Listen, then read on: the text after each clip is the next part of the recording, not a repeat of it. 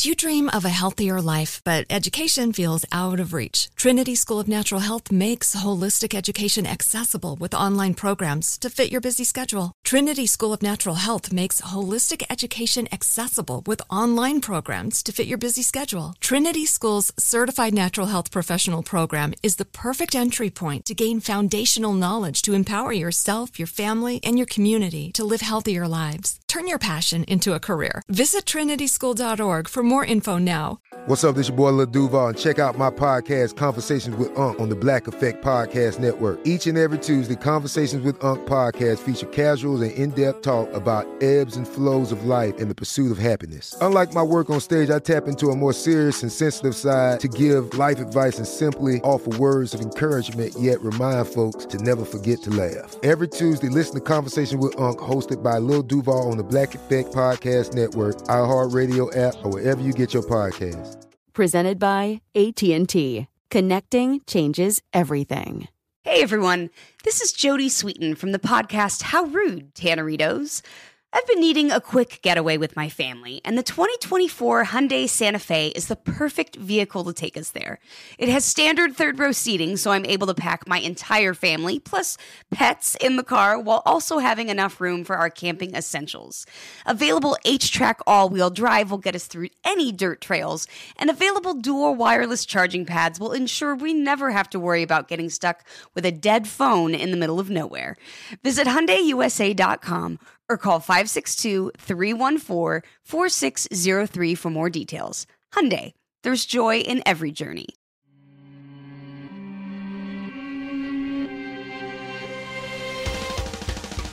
Welcome to Creature Feature, production of iHeartRadio. I'm your host of Mini Parasites, Katie Golden. I studied psychology and evolutionary biology, and today on the show, beavers! That's it! That's what we're talking about. Just beavers. Straight up beavers. Whole time. 100% beavers. 100% of the time, 100% beavers. Beavers, part 1, beavers. Part 2, beavers. Part 3, more beavers. It's all about beavers, our favorite architect of the world. We're going to discover that not only are they incredible animals, just how they are constructed, but how they construct the world around them and shape the ecology and the environment, and they have had a surprisingly large impact on human history. Discover this and more as we answer the age-old question, will God get mad at you for eating beaver tails? Joining me today is writer for American Dad and co-host of Quick Question with Soren and Daniel, Soren Bowie. Welcome! Hello, Katie. Thank you for having me. The way that you were describing this episode, it made me feel like I was walking down the street in 1970s New York and just all these smut stores around me that are just like, Beavers, part 1, beavers everywhere, beavers all the time. That must have been what it was like. 24/7, all beavers, no questions asked. Well, I'm talking about beavers because you requested it.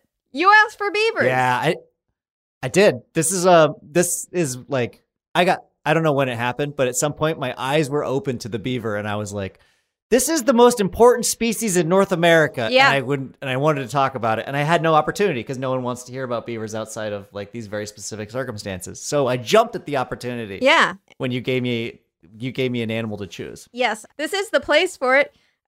Beavers are surprisingly important. And I think that they're maybe like, I don't know if goofy would be the right word for it, but they're just very affable looking. They don't look like, it's not like a jaguar or a lion where you're like, oh yeah, that's a keystone species right there. But here they are sitting with their little paddle tails and buck teeth, nibbling on some twigs, and you're like, oh, you're just a beaver. What's the big deal? The way that they walk is very funny. They kind of lumber around, and their tail's too heavy to even pick up. They got to drag it. Even when they swim, they're kind of silly looking because they only swim with their back legs. Yeah. They're real fun. There's nothing elegant about a beaver.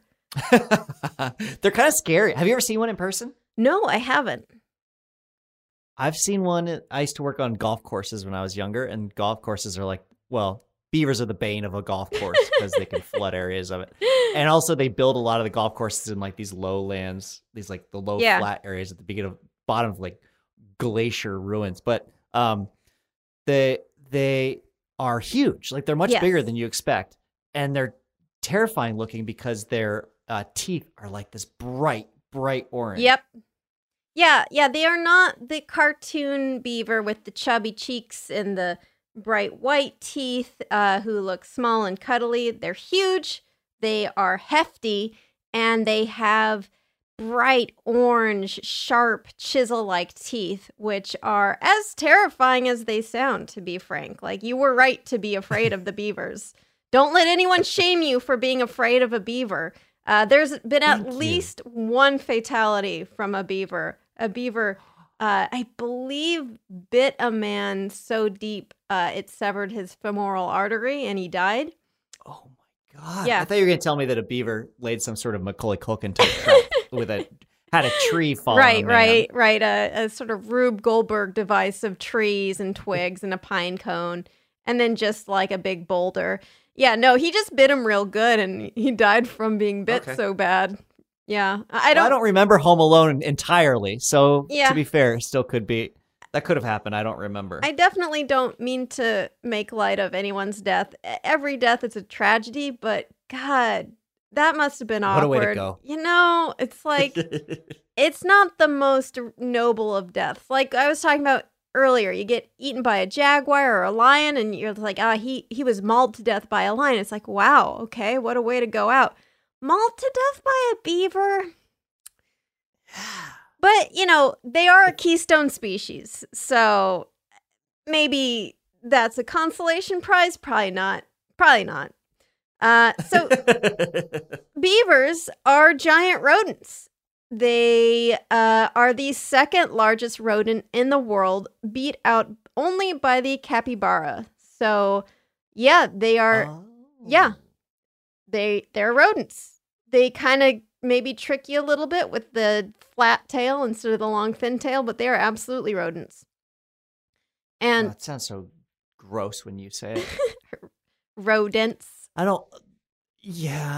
guess that's not my favorite aspect of the beaver, that they're part of that family. But, I mean, I'm willing to live with it. But capybaras are rodents, and they're adorable and sweet. I don't know. I kind of get creeped out by capybaras. What is wrong with you? They look really strange to me. I do like that the other animals seem so disarmed by them, that you always see like a bunch of other animals around them, just like, I love this thing. It's like a big stuffed animal. But I don't know. All of them look like they're like a Civil War general to me. Like the way their hair hangs very over serious. their mouths. Yeah. Well, Colonel, looks like I'm going to eat some alfalfa.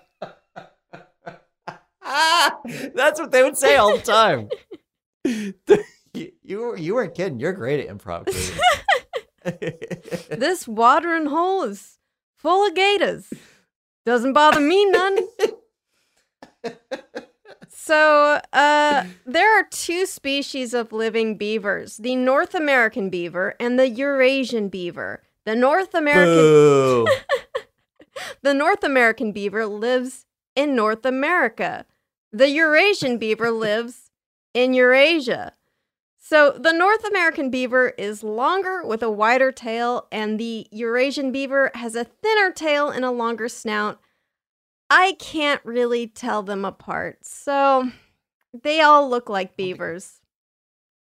I was pretty excited when I suggested this to think, I bet there's accounts from when they first came to the United States, and I was assuming at this point that because I live in the United States, there are no beavers anywhere else in the world. And I was like, I wonder what it was like for them to first encounter beavers. And so I was like, I'll look up Lewis and Clark and see like their accounting of it. And then I was like, oh no, they all knew what beavers were. Yeah. Everybody knew what beavers were for centuries because they're everywhere. But maybe something that you might like to hear is that certainly monks that would be scribes, they didn't know what beavers were, and their interpretation of the beavers were extremely funny. Yes, I would like to hear this. Yes, we will talk about that later in the show. But just a teaser, monks didn't know how to draw beavers. They gave it the good old college try, the good old monastery try, but no, didn't know what a beaver was. Didn't really grasp sort of the critical aspects of the beaver and how you would represent what a beaver is. So yeah, there are definitely accounts of people who didn't know what the beaver was and what to make of it. Just some quick, fun beaver facts. Beavers in the wild live to be about 12 years old, but they can live to be almost 20 in captivity. Most adult beavers weigh around 40 to 70 pounds. That's 17 to 32 kilograms. So they're big guys. You know, they're hefty.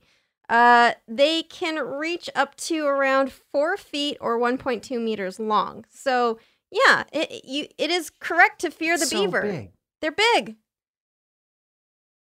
They're really, and like their body is just like a big mound too. Yeah. So when you see them, obviously the tail gives them some extra length, and that's a little unnerving to see a big leathery thing dragging behind them. But like they're pretty tall. When they get old enough, like they're as tall as like a moderately sized dog. Yeah. Yeah, in fact, old fat beavers, because they can keep just growing almost until they die. They can weigh up to 100 pounds or 45 kilograms. Jesus. So, yeah, I'm just, I don't know why, but because beavers actually form these like cohesive family units where they're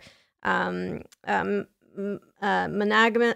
What am I trying to say? Monogamous. Yeah, and they will have like these, sometimes live with their extended families. I'm just imagining this like old like beaver patriarch with like a stogie sitting on the front porch of the beaver lodge. Just this massive mound of beaver. It's like, lift up Pap's tail. I left a log under there to chew on and I can't reach it. That's a good little beaver. Thank you.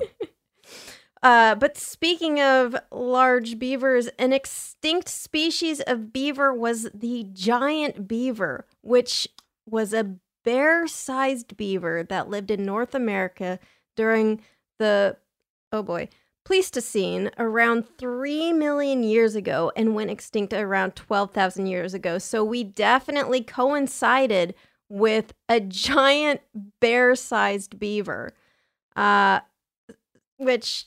it's fair to say you're maybe a little bit cautious around normal-sized beavers. Imagine a bear-sized beaver with the teeth and the tail and just the beaver energy, but sized up, to bear.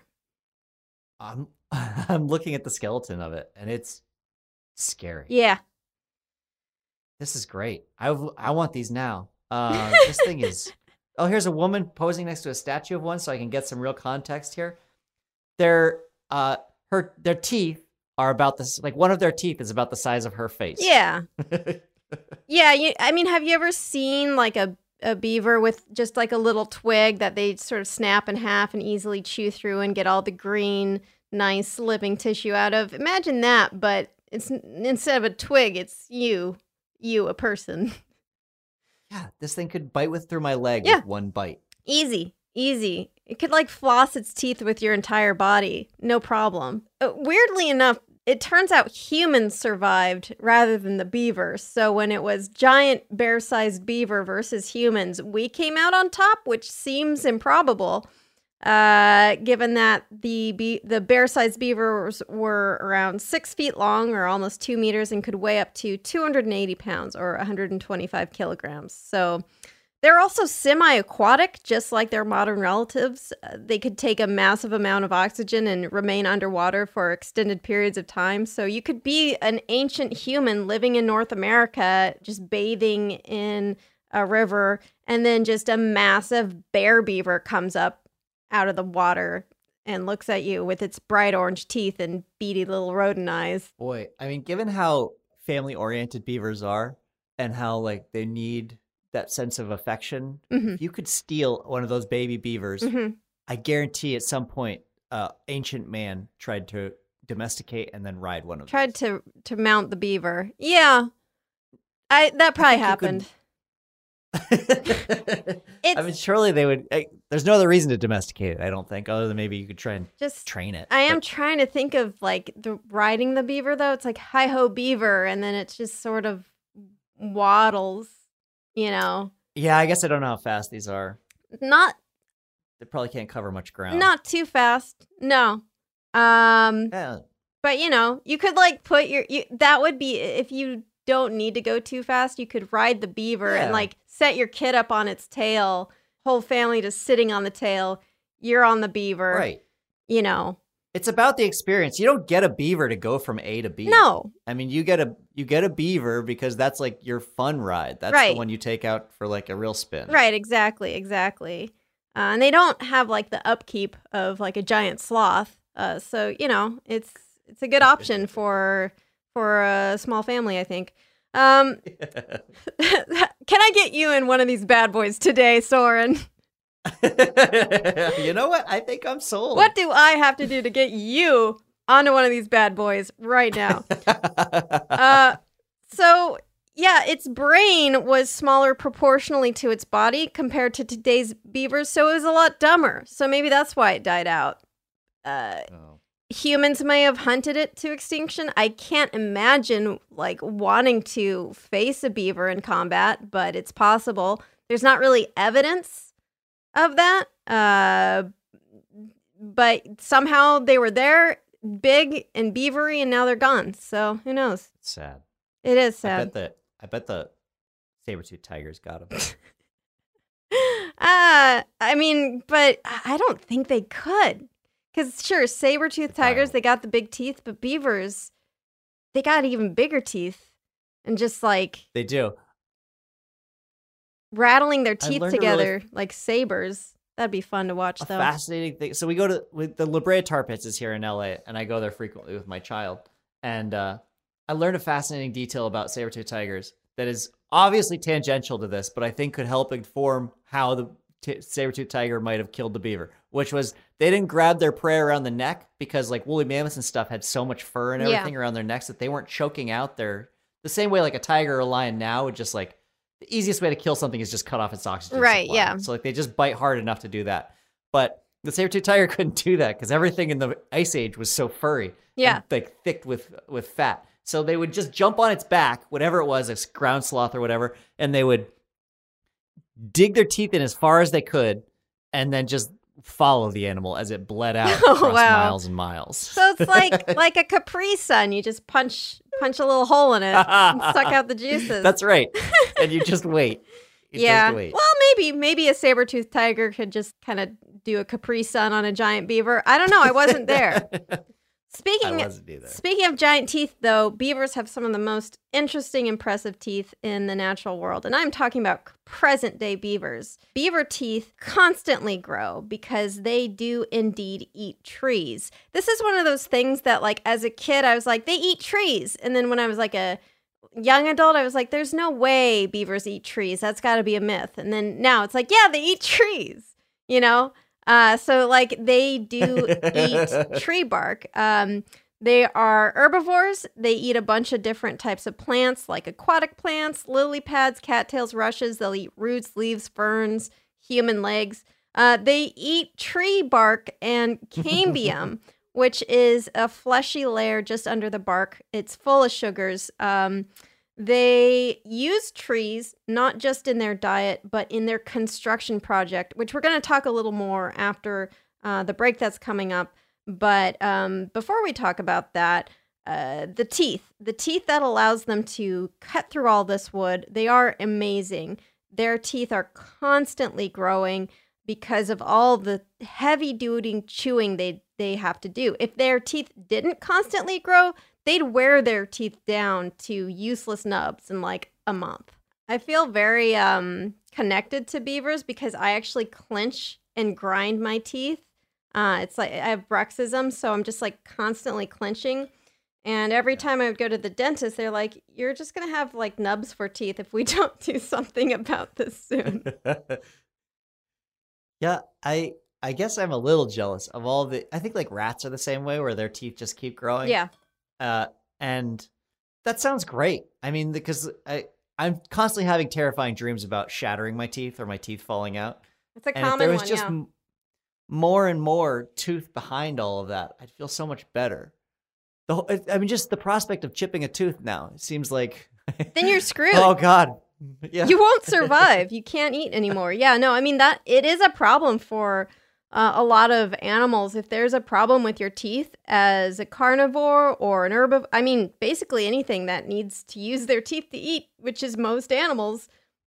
Yeah. If your teeth go wrong, then you die because you don't have any method of eating. So with beavers, actually, if they are unable to wear their teeth down, they can also die because if their teeth are misaligned and they don't get that constant wear, their teeth still grow. And so what happens is their teeth just grow and grow and grow. And, have you ever seen pictures of like gross, really long nails and how like when nails get long enough, they start to curl? It's the same thing that happens with their teeth. They grow until they start to curl, and they can actually grow up from their mouth and curl around and like puncture their own skull, which is horrible. Awesome. And so so I gave you a picture of it. Okay, let's take a look. Oh God. Oh, he's not long for this world. That will just go right into his brain, right? It depends where it hits him in his skull, but probably, yeah. I mean, this one, it kind of looks like it's getting him in the eye a little bit, which is not great. It's also like, once that's happened, it's not very easy to eat or probably think with tooth in your skull. So if tooth in the skull doesn't get him, probably the inability to eat well. So not a good thing. This happens to any beaver that has a condition known as malocclusion. So, beaver retainers would potentially save beaver lives. But for a healthy beaver, their teeth will be worn down into a perfect tree-cutting chisel shape. Because, like you mentioned earlier, Soren, their teeth are bright orange, and that is because they are so rich in iron that they have this discoloration. So their enamel on the front of their tooth is packed with iron. And on the other side of the tooth, it's softer, just made of dentine. So as they chew, it causes uneven wearing because the front wears slower than the back, and that causes an angle to form. And then that way, their teeth are actually shaped like chisels, and that chisel shape is much better at getting into wood and cutting into it like an axe. That's really cool. So they're just basically you're creating a sharp edge. Yes. Every single time. They self-sharpen. They self-sharpen. They're constantly growing and self-sharpening. I wish I had kitchen knives, but it was just a beaver, I guess. That would be really good. Because then you wouldn't need to sharpen them. You just, wouldn't need to get a new beaver when it wears down. I guess you would need to get a new beaver like in 20 years when it dies, but no, that'd be great. Could you imagine how fast a beaver could like julienne a carrot? Perfect. Oh man. It'd be so quick. Yeah. So there's a documentary, I think it's on PBS, it's on Nature, where that's the one that made me fall in love with beavers. And in it, they're talking about how every single night, like a beaver can chop down tons of trees. And I thought it took a beaver a very, very long time to chop down a single tree. Like you think about the diameter of like a birch or something that's maybe a foot or 12 inches. Yeah. And it turns out that they could do that in like 4 hours. Yeah, That's yeah. nothing to them. Yeah. If it's a small enough tree, they can sometimes fell like a more slender tree in just like 50 minutes. It's crazy. And they will, the fact that each individual beaver can bring down a tree so quickly means that they will have huge, huge impacts in their environment. You imagine just one beaver being able to take out multiple trees in a day, and then you increase that number to millions of beavers. They have just a massive, massive impact on the local ecosystem in what I consider to be a positive way. Maybe golf courses don't consider it to be such a good thing. But yeah, we will talk about the way that beavers are one of the world's most impressive environmental engineers right after the break. So excited. So excited. Do you dream of a healthier life, but education feels out of reach? Trinity School of Natural Health makes holistic education accessible with online programs to fit your busy schedule. Trinity School of Natural Health makes holistic education accessible with online programs to fit your busy schedule. Trinity School's Certified Natural Health Professional Program is the perfect entry point to gain foundational knowledge to empower yourself, your family, and your community to live healthier lives. Turn your passion into a career. Visit trinityschool.org for more info now. So we got a cat recently, a little kitten, and I for the first time put I haven't had a cat since I was a child, and I had to put flea stuff on the back of her neck. Yeah, I know what that is. It's like just these little drops. So I push as she's eating and very calm. I push the fur up.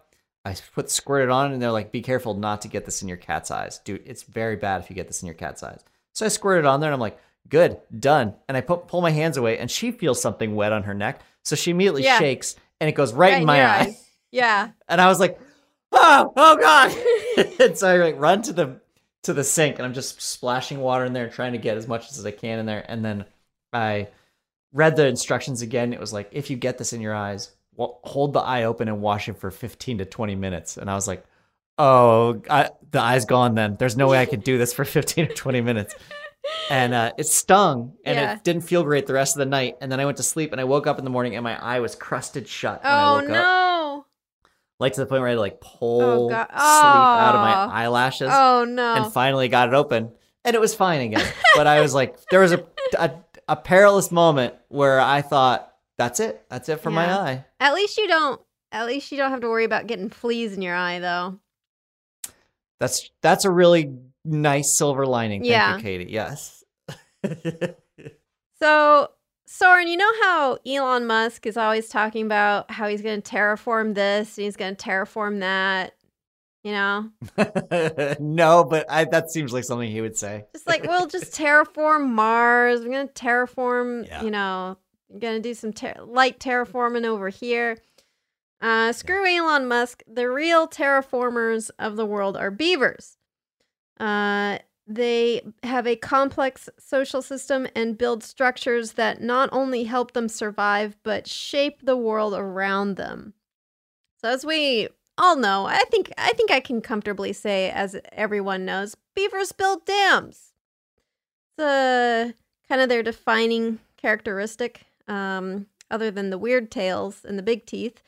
And they also build lodges, which are where the beavers live. The beavers don't really live in the dams. The dams are just to make their area of the water more comfortable for them. So usually they will build in a freshwater area. Rivers, streams, ponds, and lakes are all candidates for beaver construction projects. Beavers will create a wooden fortress right in the body of the water. And this fortress where they sleep and they, raise their young and stay warm in the winter is called a lodge. So the dam is basically just, they don't like flowing water. One could say they hate flowing water. They hate the sound of it. The sound of it drives them to start building a dam. And the dam will slow the flow of water such that they have a nice, serene, bucolic pond for them to build their residence.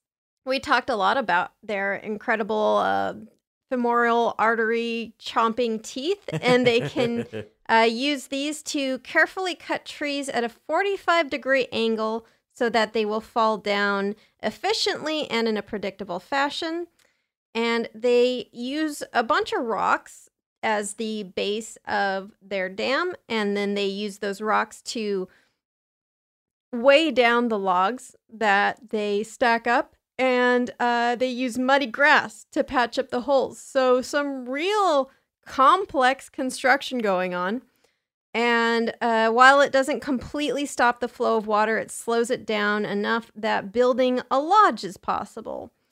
So beaver lodges are where they sleep, where they seek shelter. Some of them can be fancier as a beaver ages and gets more experience, like more construction experience. Their lodges in dam building will get better.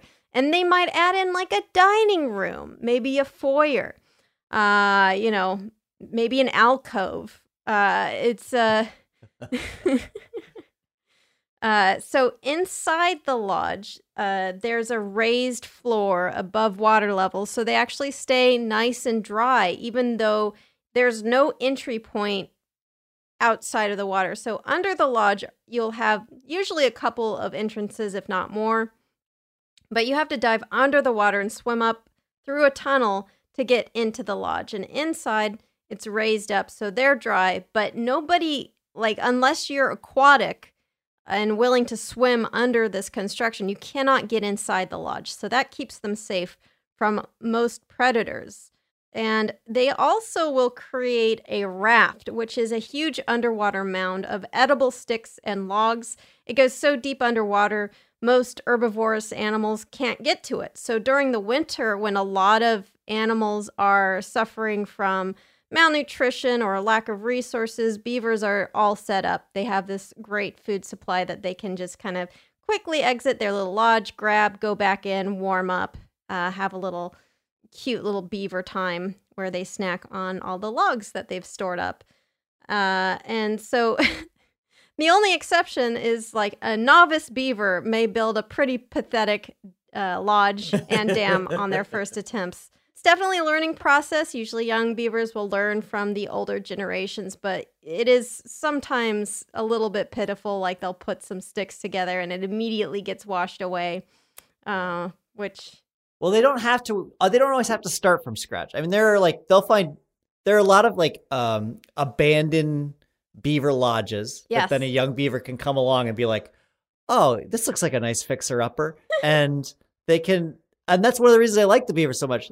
I think that home renovation and monogamy are cool, and that goes against the grain. Nerd. And I think that if we can start telling everybody, "Hey, listen."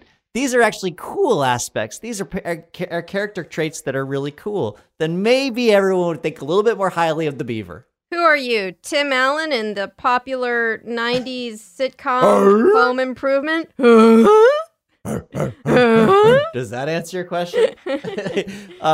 Yeah, I guess it's some of the abandoned ones that they've torn apart, the lodges. They found wood in there that's 1,000 years old. That they just keep using these places because I guess the beavers leave it when they run out of food in a particular area. But then the benefit of having these deep canals dug everywhere in these swampy areas is that as soon as a beaver leaves, that place just reflourishes with all kinds of plants and stuff. And the next beaver can set up shop and eat all over again. You're absolutely right. In fact, communal beaver dams and constructions can last for many decades.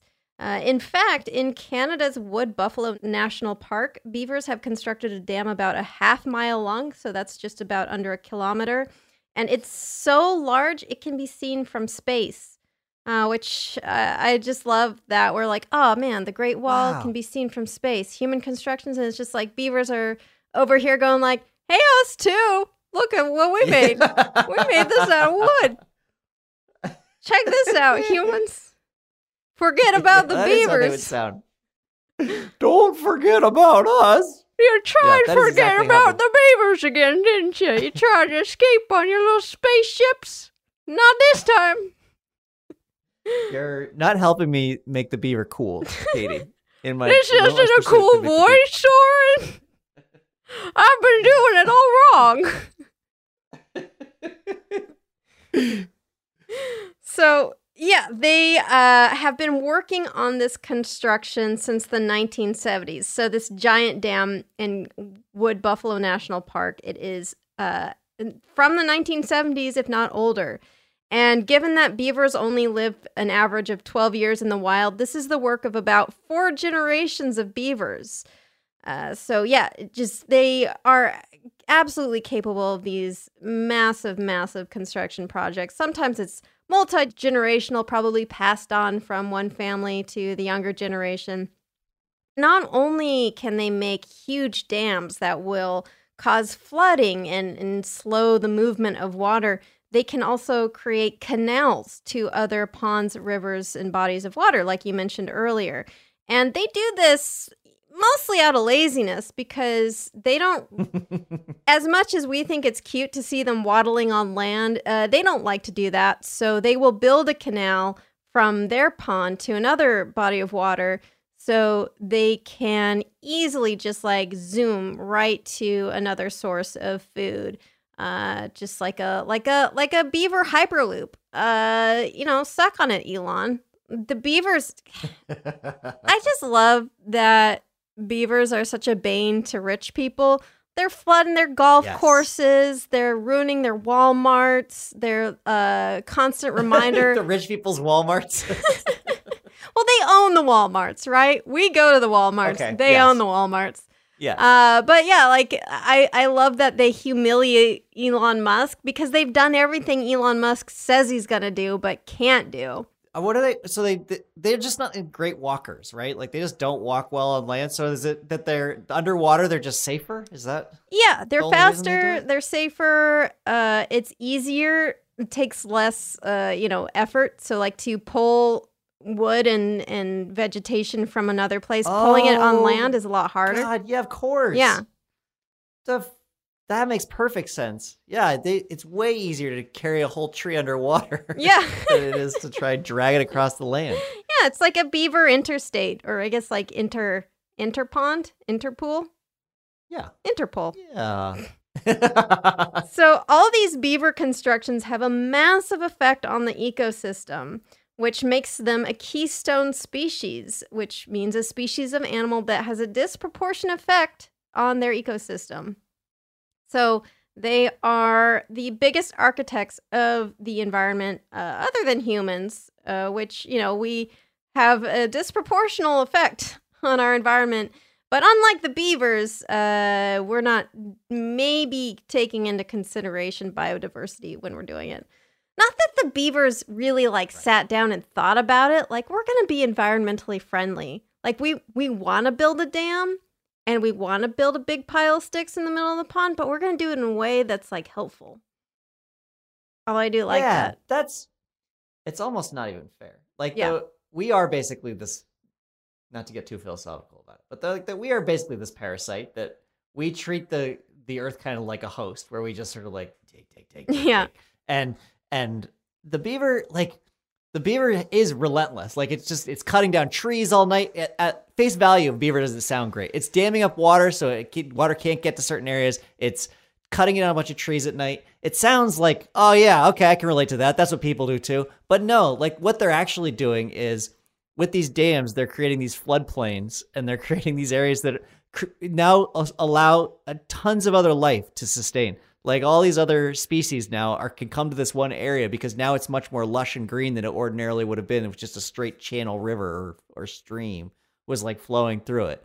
And they're so good for the environment. Then they don't even eat any other animals either. Right. They're just sitting there eating their sticks and they're content. And in their big lodges in the middle of winter, they're like, oh, muskrats, would you like to come join us in our lodge? And the muskrats are like, yeah, don't mind if I do. Yeah. Oh, family of rats, would you like to live in here too? And they build these boarding houses essentially for other animals. I'm just so mad. I'm so mad that they're... Well, if it makes you the feel beavers are any so better, great. from the tree's perspective, the beaver is the world's greatest villain. That's true. Yeah, beavers and lumberjacks. So yeah, you're absolutely right. They create these huge wetlands single-handedly, or single-poddedly, single-tailedly. Toothedly? It's hard to decide Yeah. what the most important part of the terrible. beaver is in that job. all terrible puns here, folks. But yeah, so they raise the water table. So that means that there's more access to fresh water above ground. In addition, their dams also filter out pollutants and help slow the loss of soil through erosion.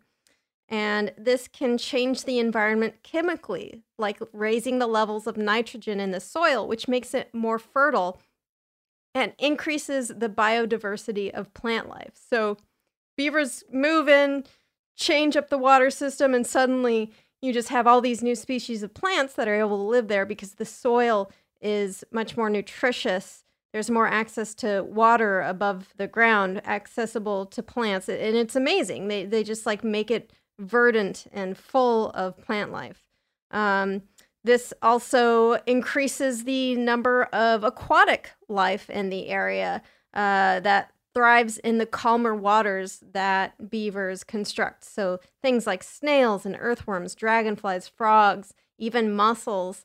And then once you get all of these little critters into the pond, then that has a cascading effect of inviting bigger animals in. So it increases like fish populations like salmon and trout, lots of birds, especially aquatic birds who love to come in and feast upon this like little biosphere that these beavers have created. And it can even have like these really unexpected effects, like increasing bat populations, because bats like to often feed around water, especially where you're going to have a lot of insect activity. And so you'll have this increase in bat populations, and it's like kind of a jump to get from like beaver cuts down tree, puts tree in water, and now you have more bats. Yeah. What's the problem? How is that hard to understand? The beavers make bats. Beavers, yeah. I mean, like that's the thing, right? So like bats, like Batman is really cool, but really Beaverman would be able to defeat Batman, right? I mean, by the laws of nature, yeah. Beaverman. Yeah, I guess like Beaver probably, I guess in this analogy, I guess what's his name? I was gonna say Jeeves, but I know that's not right. Batman's butler. Alfred. Alfred, right? Yeah, Alfred. He would be Beaverman, right? Because Alfred is the one who fostered Batman. Yes. So Bruce Wayne wouldn't be here without Alfred. Without yes, Beaverman. That's absolutely right. AKA Alfred. Yeah. Sorry, Beaverman. Beaverman. I can't believe I keep calling him keep Alfred. blowing his cover. It would be really funny to have Batman like putting on his mascara and like putting on his coat and being like, I'm going to get in the car, and Alfred's like, aren't you forgetting something, Master Bruce? And he's just dressed as a beaver. He's like, I don't know. I think maybe not tonight. Could you Alfred. at least lose the teeth? No, Master Bruce, that is an integral part of my costume. And Batman just doesn't want to go out with Beaverman. He takes him out a couple times just to be like, well, it's like doing a ride along with a cop. Like, he's going to take him out just to let him see the sights and let him feel like he's being part of it. But, like, really, Beaverman just kind of gets in the way a lot. I'm the terror who slaps in the night. Do you have a warrant for this, Master Bruce? I told you not to use my name. Master Bruce, Batman, Master Bruce, I am so sorry. But yeah, Beaverman, much cooler than Batman. They have just an enormous impact on the ecosystem. Yeah, I mean, like anything that has an impact on the ecosystem, they can have a negative impact on some species. So animals that would prefer a fast-moving river to a pond. Some migratory species of birds that want dense forests rather than wetlands. They'll have a negative impact on their populations, but in the balance, beavers increase biodiversity. So for every like species that is not pleased with what they've done with the place, there's like 5 others who are like, yeah, this is great. We love everything just being a big old swamp. There's like, when they want to reintroduce wolves to an area in the United States, they're like, well, are there beavers there? Because like they need beavers there first, before like wolves can even be reintroduced. It's like they're connected to every other species, and it's like a big game of 6 degrees of Kevin Bacon. Yeah, where they all lead back to the beaver, but it just takes a little while to figure out how to get there. How many degrees do you think Kevin Bacon is from a beaver? I could figure it out. Probably just one, right? It's just bacon to beaver directly. There's no middleman. Yeah, I think that's probably true. Beavers have a direct line to Kevin Bacon, and vice versa. They can get a hold of him right now. Yeah. They've got. Beaver's like, do you like Kevin Bacon? Do you like him? I can get you right in with Kevin Bacon. I could invite him over. He could be here by 2:00. He loves swimming. I'll just put some logs on the stove and He'll come right over. They're an amazing example of how it is definitely possible to drastically alter the environment without causing a total collapse of the ecosystem, which is something beavers have done. But humans, we We're not got there yet. a few light issues with our like punching a hole in the ozone, and beavers are like, oh, well, you don't want to do that, actually. Well, you don't know that, beaver. Maybe some more species will really like this. No, that's not. I'm that's not pretty how it sure works, no. Have you thought about maybe just putting some sticks in the water? That's pretty nice. We tried it. It was boring, beaver. Well, when we get back right after the break, we're going to talk more about the relationship between beavers and people. And stay tuned until the end of the episode because we will be revealing the answer to last week's Mystery Animal Sound Contest and giving you a whole new mystery sound to ponder over. Do you dream of a healthier life, but education feels out of reach? Trinity School of Natural Health makes holistic education accessible with online programs to fit your busy schedule. Trinity School of Natural Health makes holistic education accessible with online programs to fit your busy schedule. Trinity School's Certified Natural Health Professional Program is the perfect entry point to gain foundational knowledge to empower yourself, your family, and your community to live healthier lives. Turn your passion into a career. Visit trinityschool.org for more info now. Beavers, and some people. Yeah, so beavers have had a very complex relationship with humans going back to ancient times.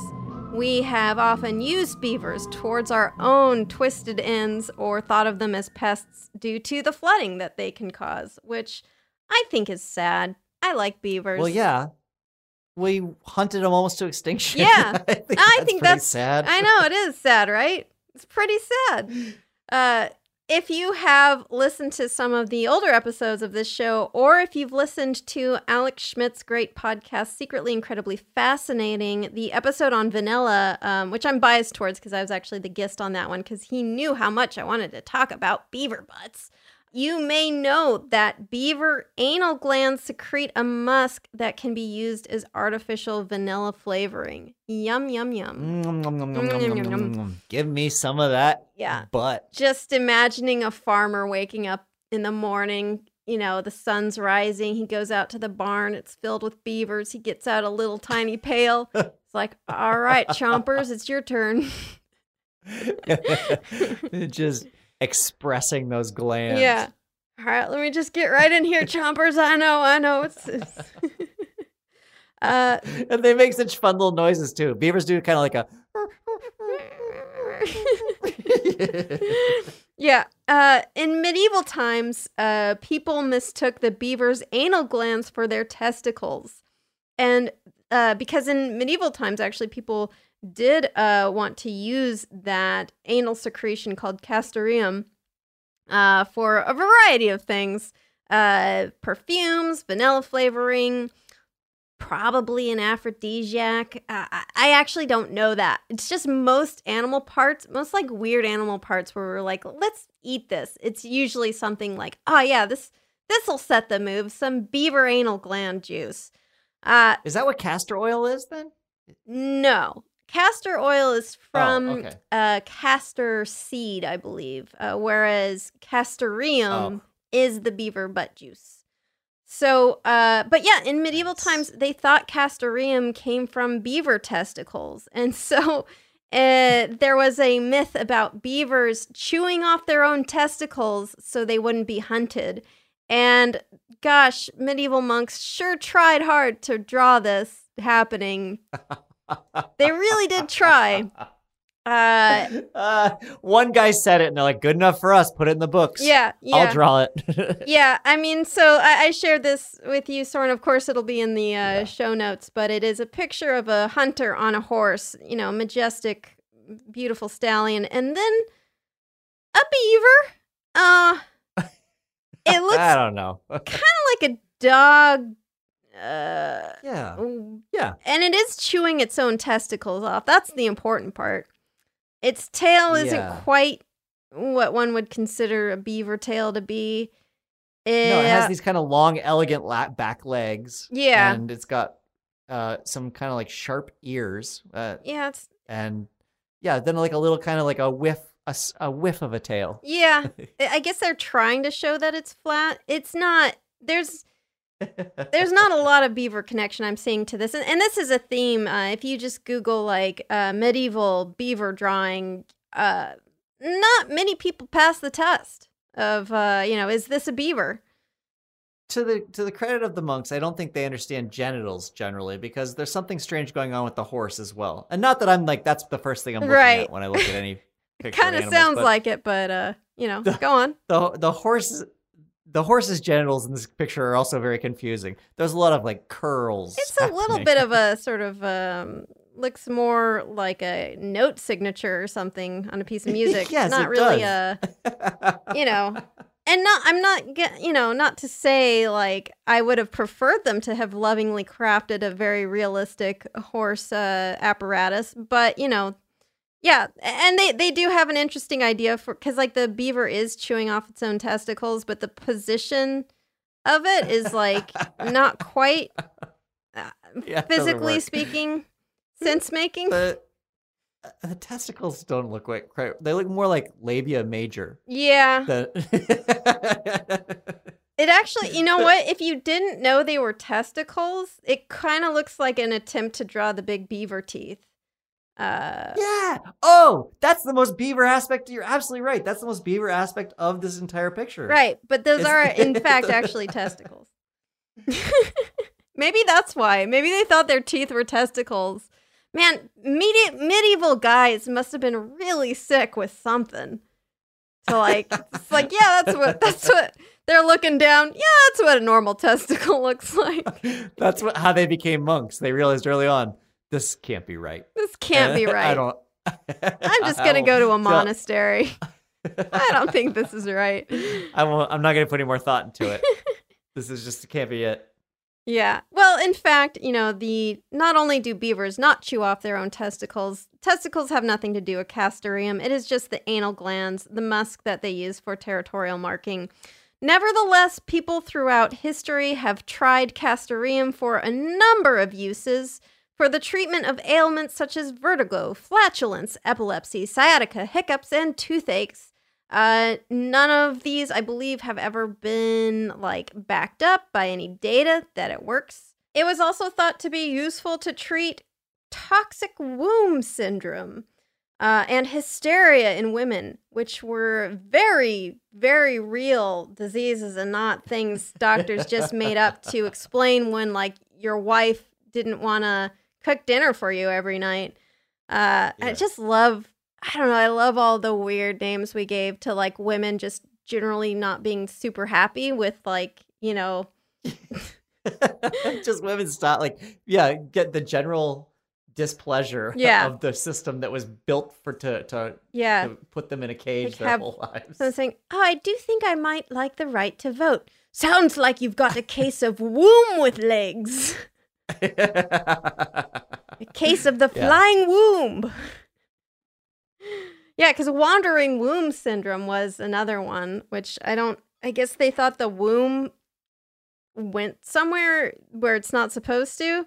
But yeah, so apparently beaver anal glands, good for the disease that women would get when they were less than happy with medieval life. So probably the beaver butt juice doesn't help with most of these ailments, but it does have a chemical composition that includes salicylic acid, which is from their tree bark heavy diet, which does make it somewhat chemically similar to aspirin. So maybe there were some legit uses for it, but disclaimer, I wouldn't go around huffing beaver butt instead of just going to the pharmacy and getting an aspirin. Although the way things are going now, I just feel like that's going to be the next thing, right? It's first horse butt medicine, now beaver butt medicine for for just anything, any weird thing we can try to put in our bodies, as long as it doesn't come in a pharmaceutical bottle. Yeah, as long as the Western medicine didn't create it. I think that this is good thing to like put away in your brain if you're ever in a hatchet situation. Yeah. Right? So you're out there in the wild and you got a headache. Find a beaver, give it a shot. When you survive the ordeal, come back and tell us. If a beaver chews off your legs and it really hurts, grab that beaver and rub its butt against your face. It's only fair. Beaver causes the problem. Those glands. Yeah, just like, look, you took my legs, now I'm taking your butt glands. This is just kind of a fun little thing. In medieval Europe, beavers were not even really considered mammals, given their aquatic nature. So their leathery, scaly, fish-like tails were not considered to be red meat. They thought this is probably more like fish. So the Catholic Church allowed people to eat beaver tails during Lent. What a weird detail that they allowed to stay through history. Someone thought to write that down at some point. Yeah. It's like, yeah, we can eat beaver tails, though, so that's pretty cool. I just love that the Catholic Church, just like all these parishioners going like, well, what about beaver tails? What do you mean, what about beaver tails? Well, they're not really red meat, right? They're kind of fish. Yeah, I guess so. You can eat beaver tails. Yeah. What about the fish part of the beaver? Yeah, the fish part of the beaver is fine. Eat that. What about its head? No, just the tail. No, that's the mammal part. What about its balls? Yes. Okay, you can do that. Obviously, it's balls. Yes. Oh, I'm so sick of answering these questions. So yeah, beavers were a major force in the history of North America, both before and after European colonization. Obviously, aside from the fact that they created these verdant oases of biodiversity that was very good for humans to be able to go and fish and live off the land. Beaver meat was very popular among many American Indian tribes and nations due to the fact that they remain well fed even in winter. So, they have that larder of logs under the water that they have access throughout the winter. So they stay nice and fatty, whereas other animals might struggle more during the winter. So for a hungry human, finding a nice plump beaver during the winter would be a real windfall. Now, after European colonization, the fur trade was a major driver of colonization and expansion. In fact, it was so profitable and so popular that it was the cause of the Beaver Wars, also known as the French and Iroquois Wars, from around 1600 to 1700. If you're wondering, like, well, why were beaver pelts so popular? Were people just going around with, like, furry hats all the time? You could do a lot of modifications to beaver pelts. So they would actually make top hats out of beaver pelts by removing the guard hairs. So it didn't look like a fluffy beaver coat. They would, remove all the guard hairs. And so you'd have this like tough, but very shiny like material that they could make a fancy top hat. And so that's totally worth nearly driving a species to extinction and taking over the land of people who already lived here. To get your shiny hats. Kind of what it boiled down to. The beaver pelt was there are a bunch of different hats. You could make like remember like Napoleon's type of hat, like that kind of hat. Like they structurally held up very well. Like they'd stick up off the top of the head very well, and it just kind of like this nice felty material. And hats were, I guess, really important. Yeah, it was like we went to war for hats. It's weird. We maybe this is oversimplifying it, but we drove the Native American people from their homes partially because it's like, we can make a lot of money out of hats. It's, Yeah. So when I did look up Lewis and Clark, I was amazed to see how much they'd written about the beaver. And it turned out that like Jefferson, there's just tons of it. First of all, they did eat it a lot. It was like their favorite thing to eat along the way. And then they also they talk about it a lot because I guess Jefferson was really interested in the fur trade, and like that was part of the reason that he sent them out there to do this huge exploration, not only to see how far the rivers go and to see how much land they had amassed, but they were like, no, we need to set up our own fur trade. And so we need to find out how many beaver we have out Yeah. there. This is like one of the things that is frustrating to me about how like American history is taught in schools, because like I think now it's not being whitewashed as much, but it's like, when I was a kid, it was like, yeah, we needed to find a place to escape religious persecution, and then so that's why we have America now. And then as you learn more about it, it's like we really wanted to kill a bunch of beavers and turn them into hats. And yeah, it's so and so so we sadder. like drove them nearly to extinction, like did a genocide just so we could have our cool hats. Right. All right. Yeah, they're like, well, we want to kill all these beavers, but there's all these people in the way. Well, we'll just move them or kill them, I guess. Yeah. It's cool history. Love it. Really fun than when you're in elementary school and you're like, all right, now you're the pilgrims. Right. Yeah, fun. Now fun. And... Yeah. So, yeah, due to the fur trade, beavers faced near extinction. In the 1800s, beavers were nearing extinction in North America and in Europe. The Eurasian beaver population at one point dwindled to only about 1,000 individuals. So we were very close to losing the best animal in the world. And I'm not even being sarcastic. Like, without beavers, there would be a lot less biodiversity, a lot of ecosystems collapsing. So after the fur trade became less popular in the 1900s, beaver populations recovered. So now there are over 1 million beavers in Europe. So they didn't recover completely, but they did improve greatly. And in North America, there are over 15 million beavers. So that is quite an impressive recovery. Ecologists know the importance of beavers as architects of biodiverse, fertile areas. In Acadia National Park in the U.S., in Maine, the reintroduction of beavers to the area doubled the amount of wetlands in only 50 years. So they're just incredible. Like when we talk about like, oh, we want to terraform Mars, like, okay, put a bunch of beavers on Mars then. It always rubs me the wrong way when it's like, yeah, we got to go colonize Mars. It's like, could we just like focus on one planet at a time? You know, let's fix this one. I'm amazed at the also areas where they have a lot of drought. Like a way that you fix that is you just send beavers there. Yeah. And like they can fix it. Then they solve the problem of drought, which is crazy because, you're not getting any more rainfall or anything, but because they dig such deep canals and when they raise the water table, that also helps the water cycle, evaporation. Yeah, so like the water sticks around a lot more, and it's I just love them. I love them, Katie.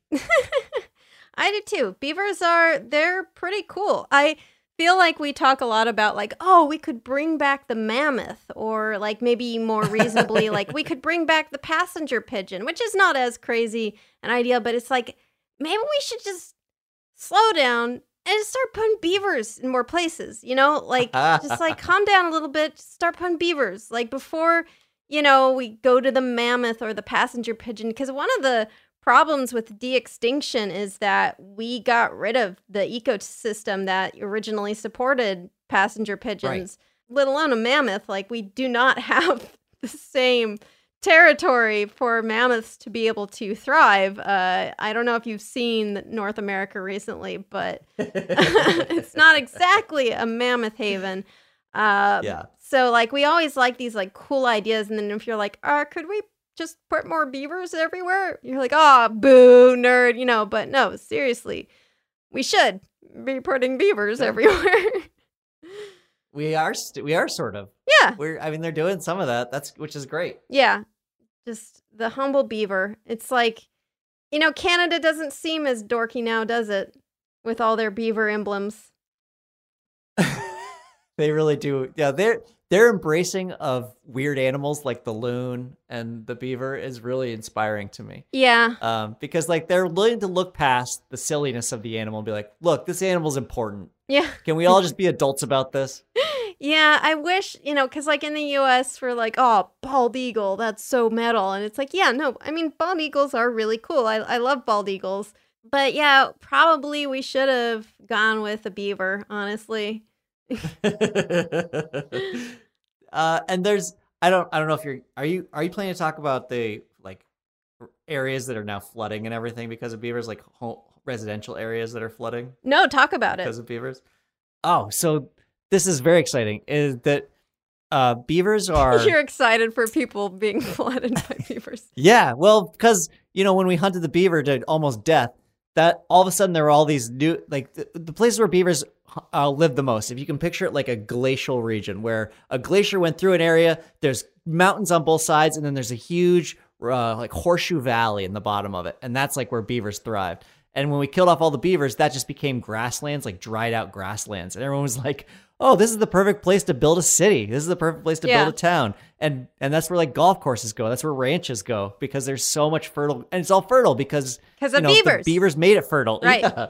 And so then when beavers are reintroduced or beaver numbers start coming back, they're building dams in anywhere that they hear hell water. yeah. And so when they're doing that, all those areas are flooding again. Everyone's like, what the f***? The beavers hell flooded all my yeah. Take it back, beavers. the beavers will do it in a night too. Like people will go out there. They'll like culverts are a big problem underneath roads where beavers hear the water in a culvert. They dam up the culvert and it just floods the road. Oh, this is and so the next day, people will come and like remove all the dam. And overnight, the beavers will just build it again because they're such hard workers. Yeah, I love this. I mean, like, I feel a little sympathy for just like regular people living there. But on the other hand, this is rad. It's the radical change that like we need in politics. I feel like, there's a lot of arguments of like, oh, how do you actually protest capitalism? I think just being a beaver. There's a guy in Ontario. I think he's on Ontario. He's this French Canadian guy who, for a long time, his job was basically like, you got to get the beavers out of this one particular town or this area. And like he was hunting and killing beavers for a while and trapping them, but he was trapping other things because it's really hard to trap a beaver. You end up catching like different herons and things like that. And he was getting really depressed by it. And then he was like, there's got to be a way to work with the beaver. And he figured out that if any area that was like potentially could become this wetland area and it would end up flooding houses and things, he would put in the starts of what could be a great beaver dam, but with pipes at the bottom of it. So that, and then he would put noise. He'd put if anywhere that he wanted the beaver to build a dam, he just put a CD player there that was playing the sound of water. Yeah, running. because they're actually triggered by the sound of flowing water to start construction of the dam. And then they're triggered by the sound of leaks. So like if the dam is leaking, they'll go in and locate where the sound is coming from. And it's like, I hear the sound. I need to pack more sticks where the sound is. Yeah, it's the equivalent of living in a house with like a leaky faucet where you're just like, I can't stand it. I won't live here. God, that'd be so useful, having a beaver in the house and just like a leaky faucet and you wake up and there's just a bunch of sticks in there. But by putting the pipes at the bottom of it, what he can do then is that once they build the dam in that area, if the water table ever gets too high, he just basically opens up the bottom of one of these pipes and like lets out a bunch of the water and they can close it right back up again. That's perfect. And living harmoniously with the beaver. Bottle and sell that nice, good beaver water? Beaver purified water. Just the tiniest bit of beaver piss. Yeah, just the littlest bit. Just a little chef's kiss of beaver piss. Yeah. But I love that he's like figured out how to work with them. No, because it's possible. We have to. We gotta learn to live with the beaver. That's like it's so important to recognize the importance of beavers because we talk about like, oh, it increases biodiversity and this is good for the environment. I think sometimes people get this perception that we're not really part of the environment, so we don't have to, it's like, oh, it's nice in theory to care about it, but, we're not, when we're talking about biodiversity, that doesn't really impact humans. But it does, though. It kind of, oops, we're kind of, we're in it. We're in the environment.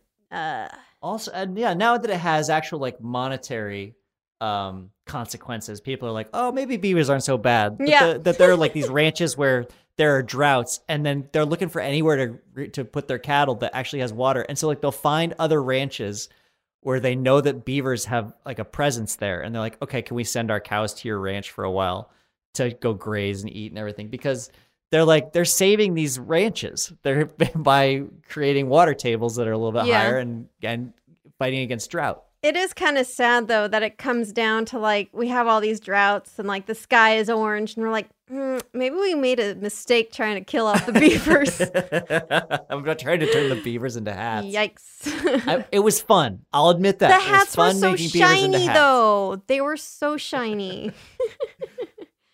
Well, before we go, I do need to reveal the mystery animal sound from last week. So every week for this new season, I've been playing a little game with you, the listener, and you, the guest, where I play an animal sound and you've got to guess who's talking. And if you answer correctly and you write to me at creaturefeaturepod@gmail.com, creaturefeaturepod on Instagram, or creaturefeetpod, that's F-E-A-T, not F-E-E-T, that is something very different, on Twitter, I will read aloud the names of the first 3 people to guess the sound correctly. So as of recording this podcast, actually, nobody has guessed the right answer to last week's mystery animal sound, which is a first. Everyone's been pretty good at guessing things, so I raised the difficulty level a little bit and maybe raised it a little too high because this is a tricky one. I will, just before releasing this, I'll keep checking. So if somebody guesses it right, I will insert it here. Hello, it's Katie. I'm speaking through a robot since I had to add this in last minute. Beep beep boop boop. Nobody guessed the right animal, but good hustle everyone. Beep beep, death to humans, just kidding. So just to remind you and for you to listen to, Soren, here is the sound from last week. And the hint was you do not want to get in a knife fight with this guy.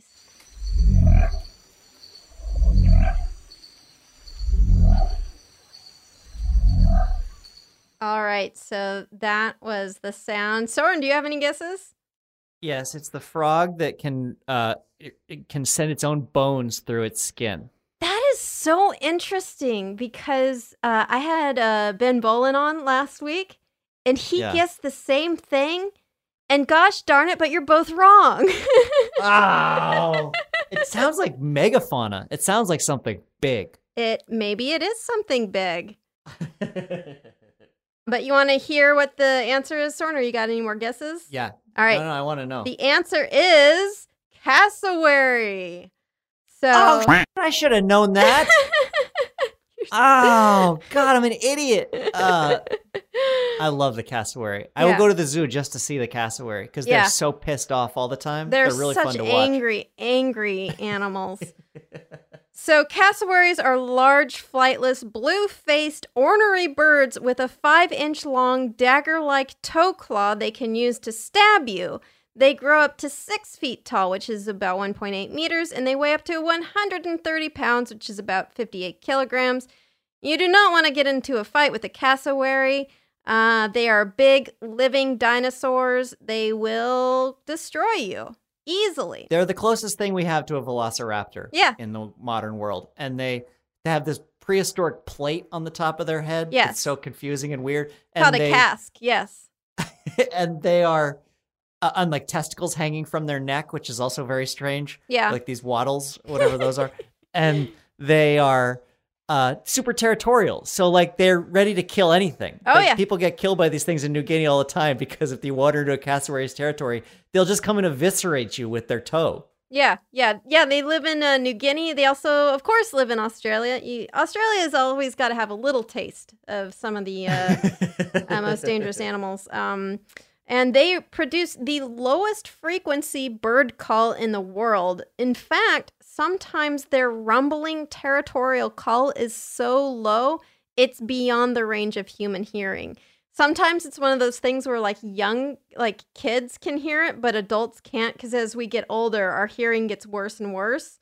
So like sometimes like a young person will be able to hear the sound better than an older person. But yeah, so, it is part part of the reason that they can produce this very loud and low frequency is that prehistoric thingy on their head that you described. It's called a casque. It is a hard, keratinous, fin-like protrusion on the top of their heads that is hollow with some sort of fibrous tissue on the inside that helps amplify these terrifying calls.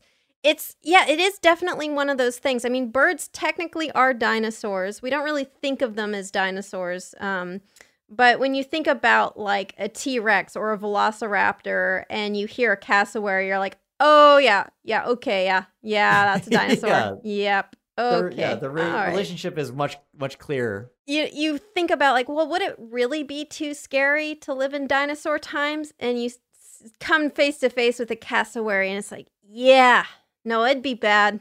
It'd suck pretty hard.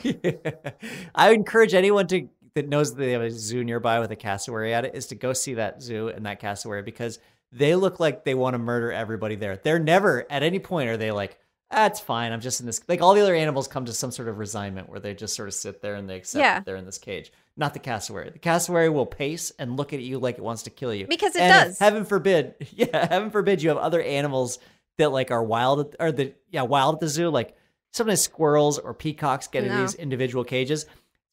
You will be in luck because the cassowary will chase that and try and kill it. It's incredible. Yeah. It's they are, I think, the most murderous animal in terms of, I don't even know if they have the highest kill rate. I don't think so. That's probably like the small black-footed cat or something. But they certainly have the intent, I think. The most bloodlust of any animal I get, just radiating off of a cassowary. So cool. I've changed my mind. No longer the beaver fan. I want a cassowary. Between getting shivved by a cassowary foot and getting my femoral artery severed by a beaver tooth, I don't know. What would be worse. Toss up. But wash. So we have another mystery sound for you guys to try to guess for next week. Here is a hint for this one. They may sound like a ring wraith, but these passionate fellows have something other than Frodo on the mind.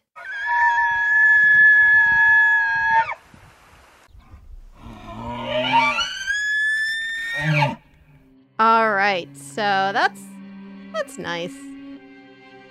That's cozy. Beautiful sound. A relaxing nature sound. I love to relax with some nature sounds, like right before going to bed, and just. So, Soren, you got any guesses for who's talking? Yeah, I got a guess. I'll bleep you out if you get it right, so don't hold back. It's a zebra. It might be a wildebeest, but I think it's a zebra. It is not a zebra.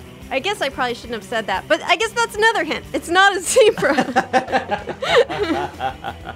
So there you go. But very good guess. And of course, I will reveal the answer to the Guess Who's Talking contest next Wednesday on the new episode of Creature Feature.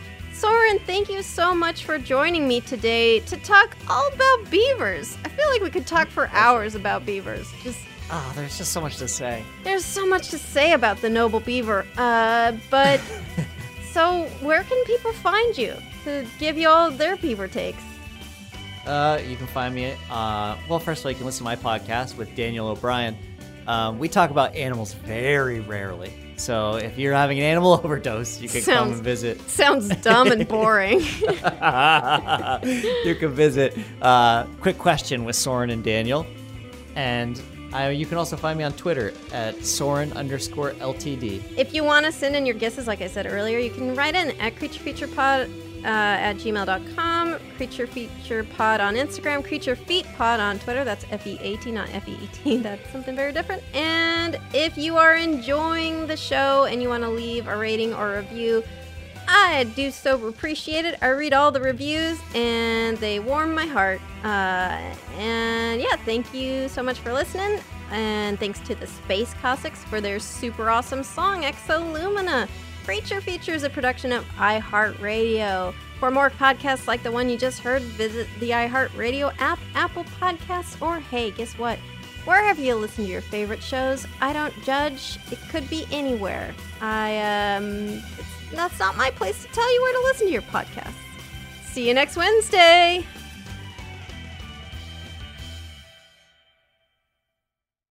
Do you dream of a healthier life, but education feels out of reach? Trinity School of Natural Health makes holistic education accessible with online programs to fit your busy schedule. Trinity School of Natural Health makes holistic education accessible with online programs to fit your busy schedule. Trinity School's Certified Natural Health Professional Program is the perfect entry point to gain foundational knowledge to empower yourself, your family, and your community to live healthier lives. Turn your passion into a career. Visit trinityschool.org for more info now. This is Malcolm Gladwell from Revisionist History.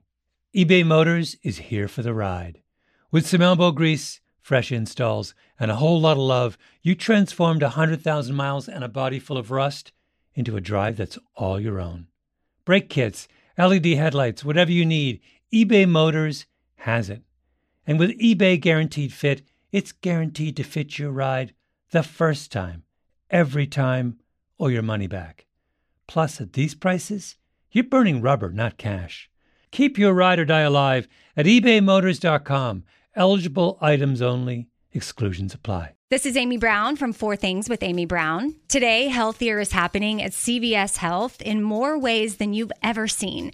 It's wellness destinations for seniors, including select locations with Oak Street Health and CVS Pharmacy. It's doctors, nurses, pharmacists, and everyone in between offering quality care and support virtually, in person, and on the phone. It's in-home evaluations through Signify Health and meeting mental health needs through Aetna. And those are just a few of the ways that healthier is happening. To see more, visit cvshealth.com/healthier happens together. CVS Pharmacy, Oak Street Health, CVS Specialty, Signify Health, and Aetna are part of CVS Health. Eligibility and services vary by location and individual.